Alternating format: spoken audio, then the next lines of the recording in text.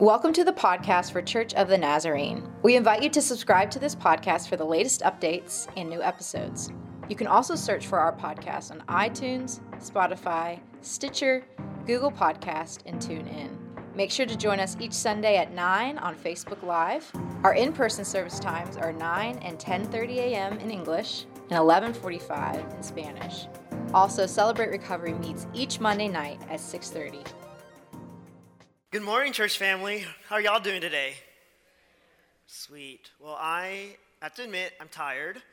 I'm also caffeinated and probably dehydrated. Well, I'm Pastor Chris, Pastoral Student Ministries. Here, I have the opportunity to work with our 6th through 12th grade students.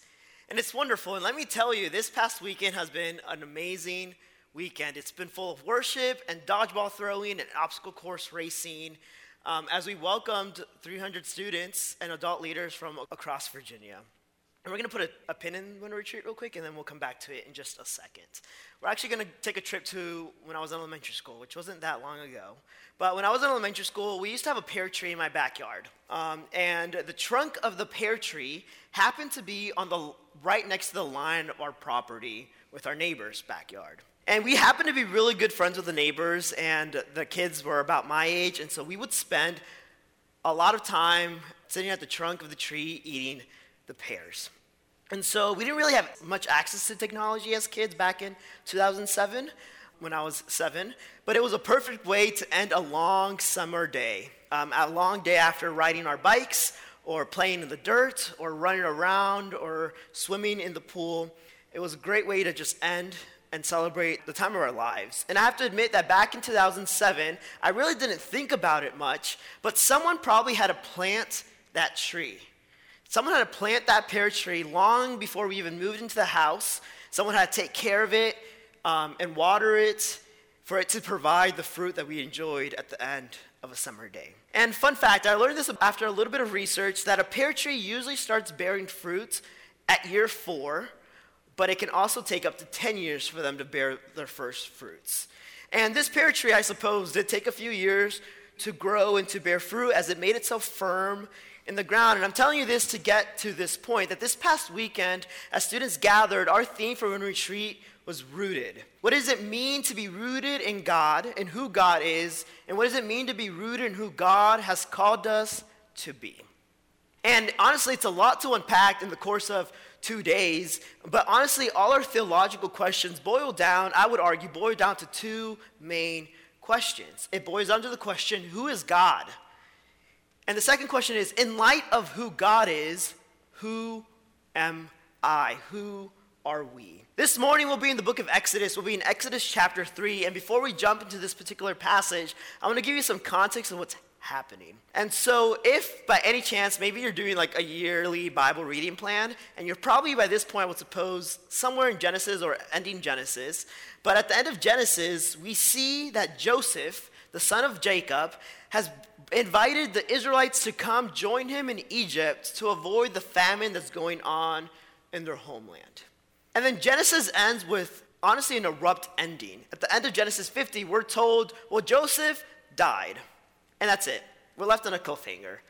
And then we turn the page to Exodus 1, and bam, we see that the Israelites went from being welcomed guests in the land of Egypt to being enslaved by Egypt. What happened here? It feels like we missed a couple of chapters, and indeed we really did, because some believe that there's probably several hundreds of years between the end of Genesis 50 and the beginning of Exodus 1. And so Exodus 1 tells us about this oppression that Israel is experiencing at the hands of people that had once welcomed them. And then Exodus 2 introduces a very important character in the history of Israel. And his name is Moses. Born to a Hebrew family, he floated down a dangerous river to avoid being killed as a baby. He ends up in the arms of Pharaoh's daughter and grows up in the palace of Pharaoh. It's a wild story. And when I read Moses' story, I always just ask myself, how did this man not die? But he continues to grow, and then his mother becomes this caretaker in the Pharaoh's palace, and it's a quite weird situation. And then anyways, this story ends up with Moses growing up and then killing someone and then having to leave Egypt in fear of his life. And all this happens in the course of a chapter and a half. So again, wild story. And so this is where we pick up the story. Moses has left, and Exodus 3, we'll be in Exodus 3, verses 1 through 6. So if you have your scripture, I invite you to open that up to Exodus 3. If not, you can follow along on the screen. And this is what Exodus 3 tells us. It says, "Now Moses was tending the flock of Jethro, his father-in-law." Oh yeah, he got married in those 2 chapters too. "The priest of Midian, and he fled the flock to the far side of the wilderness and came to Horeb, the mountain of God. There the angel of the Lord appeared to him in flames of fire from within a bush. Moses saw that though the bush was on fire, it did not burn up. So Moses thought, 'I will go over and see this strange sight, why the bush does not burn up.' When the Lord saw that he had gone over to look, God called to him from within the bush, 'Moses, Moses.' And Moses said, 'Here I am.' 'Do not come any closer,' God said. 'Take off your sandals, for the place where you are standing is holy ground.' Then God said, 'I am the God of your father, the God of Abraham, the God of Isaac, and the God of Jacob.' And at this, Moses hid his face because he was afraid to look at God." Let's pray. God, as we come before you this morning, we just pray that we may have open hearts and open minds to receive what you have for us, that we may be transformed in this space as we continue to learn what it means to be more and more like Christ. Speak to us this morning. We pray all of this in the name of Jesus Christ. Amen. So let's take a minute just to unpack what's happening in these first 6 verses of Exodus 3. This passage honestly contains one of the funniest verses to me in the Bible, because we see Moses sees a burning bush, and then this burning bush talks to him, and instead of running, he stays. I would have said, well, that's a little suspicious. That's a little too weird for me. That's an immediate no. I'm leaving, and I will walk in the opposite direction. But I am most definitely glad Moses didn't do that, because Moses is about to receive some earth-shattering information. Through this burning bush, God starts to reveal who God is to Moses, announcing this powerful statement: "I am the God of your fathers. I am the God of Abraham, the God of Isaac, and the God of Jacob." After this, we're told that Moses hid his face. So, like I said, some scholars suggest that there's a long period of time between the end of Genesis 50 and the beginning of Exodus 1. And some assume that, well, we really don't know if God was saying anything during this time period. And so for many years, we see that the Israelites have lived in oppression and have heard nothing from God in the land of Egypt. And so I wonder if Moses was standing in front of the bush just thinking, could this be? Could this be that God, the God of Abraham, the God of Isaac, the God of Jacob, the God of our great ancestral fathers? Could it possibly be this God that I've only probably heard stories about? Could it be this God who has been absent in the oppression of God's people? Those are the questions I would have imagined were going through Moses' mind. And in chapter 2, we're actually told that God heard the cries of the Israelites in Egypt. We see that God's heart was moved to compassion, towards a compassion to act for the Israelites. And in chapter 3, starting in verse 13, Moses asks God a pretty good question. He says this: Moses says to God, "Suppose I go to the Israelites and say to them, 'The God of your fathers has sent me to you.' And they ask me, 'What is his name?' Then what shall I tell them?" God said to Moses, "I am who I am. This is what you are to say to the Israelites: the I am has sent me to you." Then God also said to Moses, "Say to the Israelites, 'The Lord, the God of your fathers, the God of Abraham, the God of Isaac, and the God of Jacob has sent me to you. This is my name forever. The name you shall call me from generation to generation.'" I don't know about Moses, But it feels as if the phrase, I am who I am, would have been an unsatisfying answer to that question. Again, if I was Moses, I might have been thinking, God, these people have been suffering for so many years, and it feels like you've been absent. We've heard the stories of the wonderful things you've done in the times of Abraham and Isaac and Jacob. Where are you now? And now you want me to go to these people that have probably only heard stories about you and say, well, God says that God is who God says God is. Like, come on, let's think this through. In the ancient Hebrew, in the language, the scholar suggests that the name I am who I am can also be translated as I cause to be what I cause to be. And the same scholar suggests that this phrase, the divine revelation, tells us that Yahweh is the creator of all that exists, that Yahweh is the source of all things. So let's revisit the pear tree in my childhood backyard. As much as we love sitting under that tree, eating those pears, the reality is that we didn't always have pears on that tree.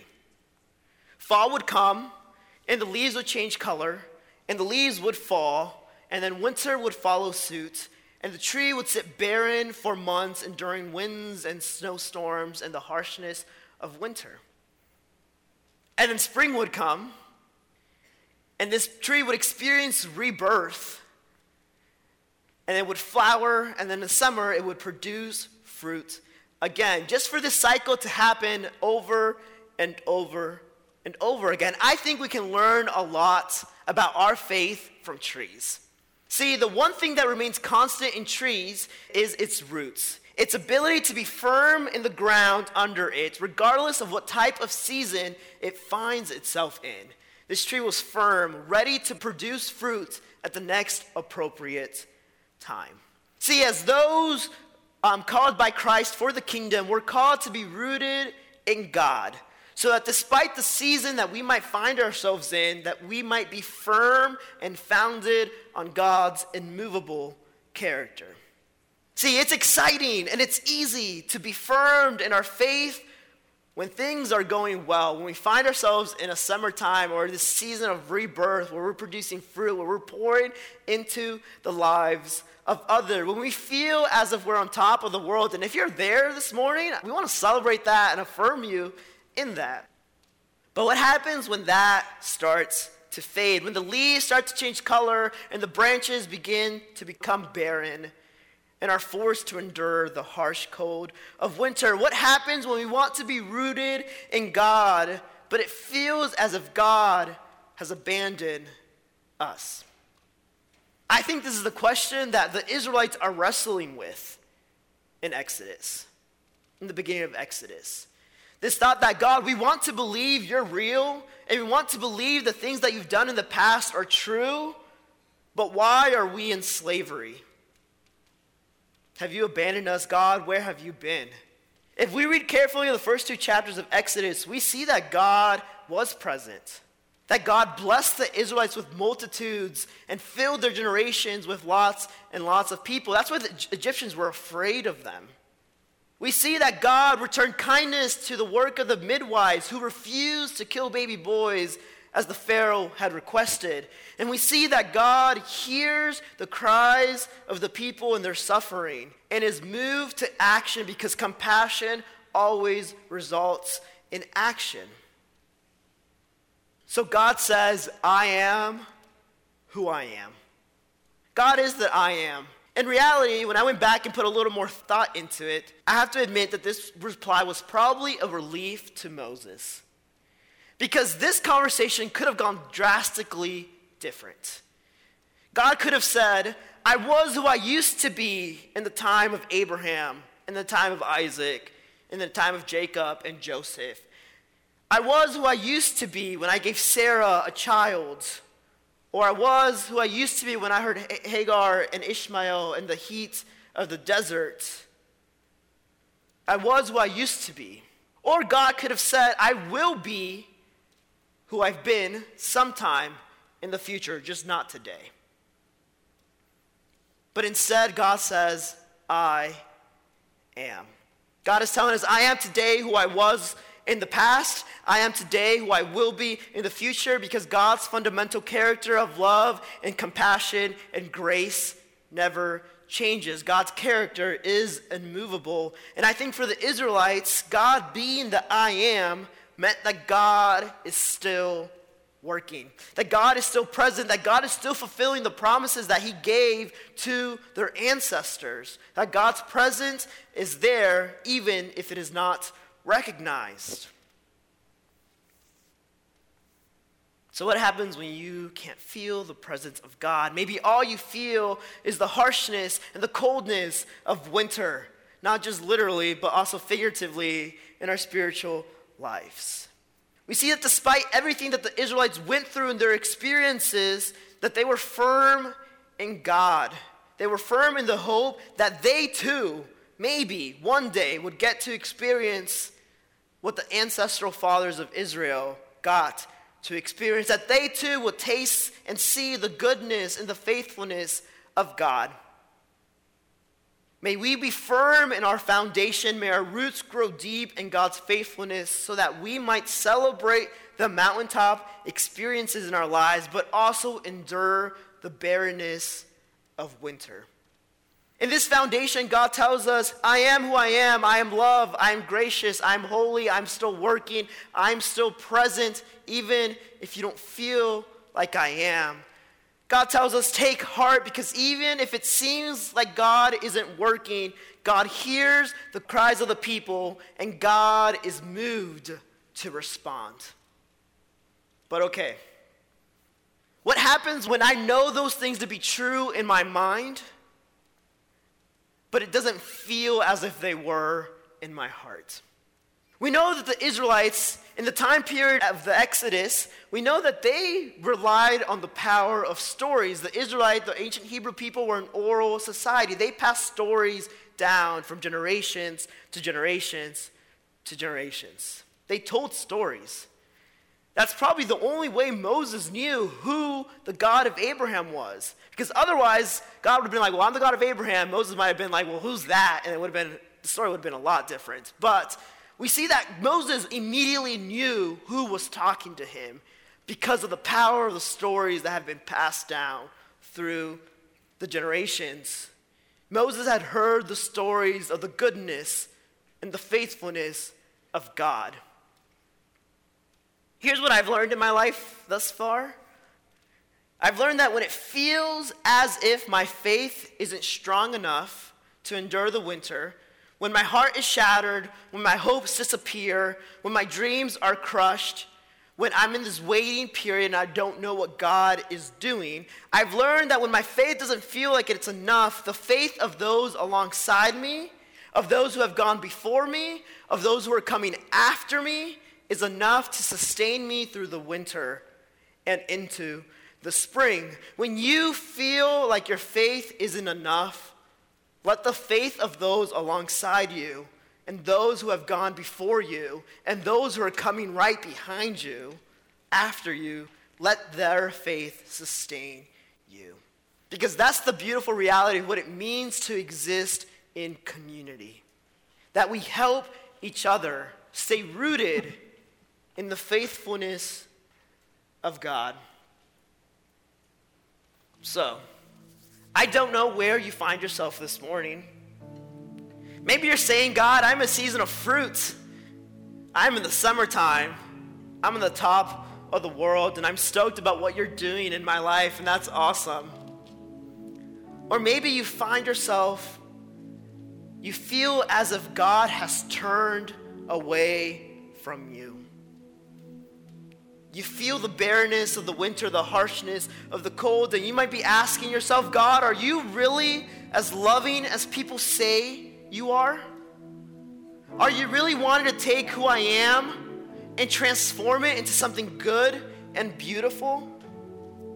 Are you really still planning to take this barren tree and produce fruit? God, do you really care? Are you still doing the things, the good things that you've done in the lives of those that have come before us? Are you still doing the good things in the stories that we've heard that have been passed by generation and generation. And to those questions, God replies, I am who I am. God gives Moses and the people of Israel an invitation to bring their grief and to bring their lament and to bring their anger and to be assured and reassured that God is still working, that God is still fulfilling the promises that God made to Abraham and his ancestors, that God is still taking care of the people that have been made in the image of God. And so this day to us, God tells us, I am who I am. And God invites us to bring our grief and to bring our lament and to bring our anger, to bring our hopelessness, to bring our barrenness, to bring our winter, and to come be rooted in the faithfulness of the God who is still working.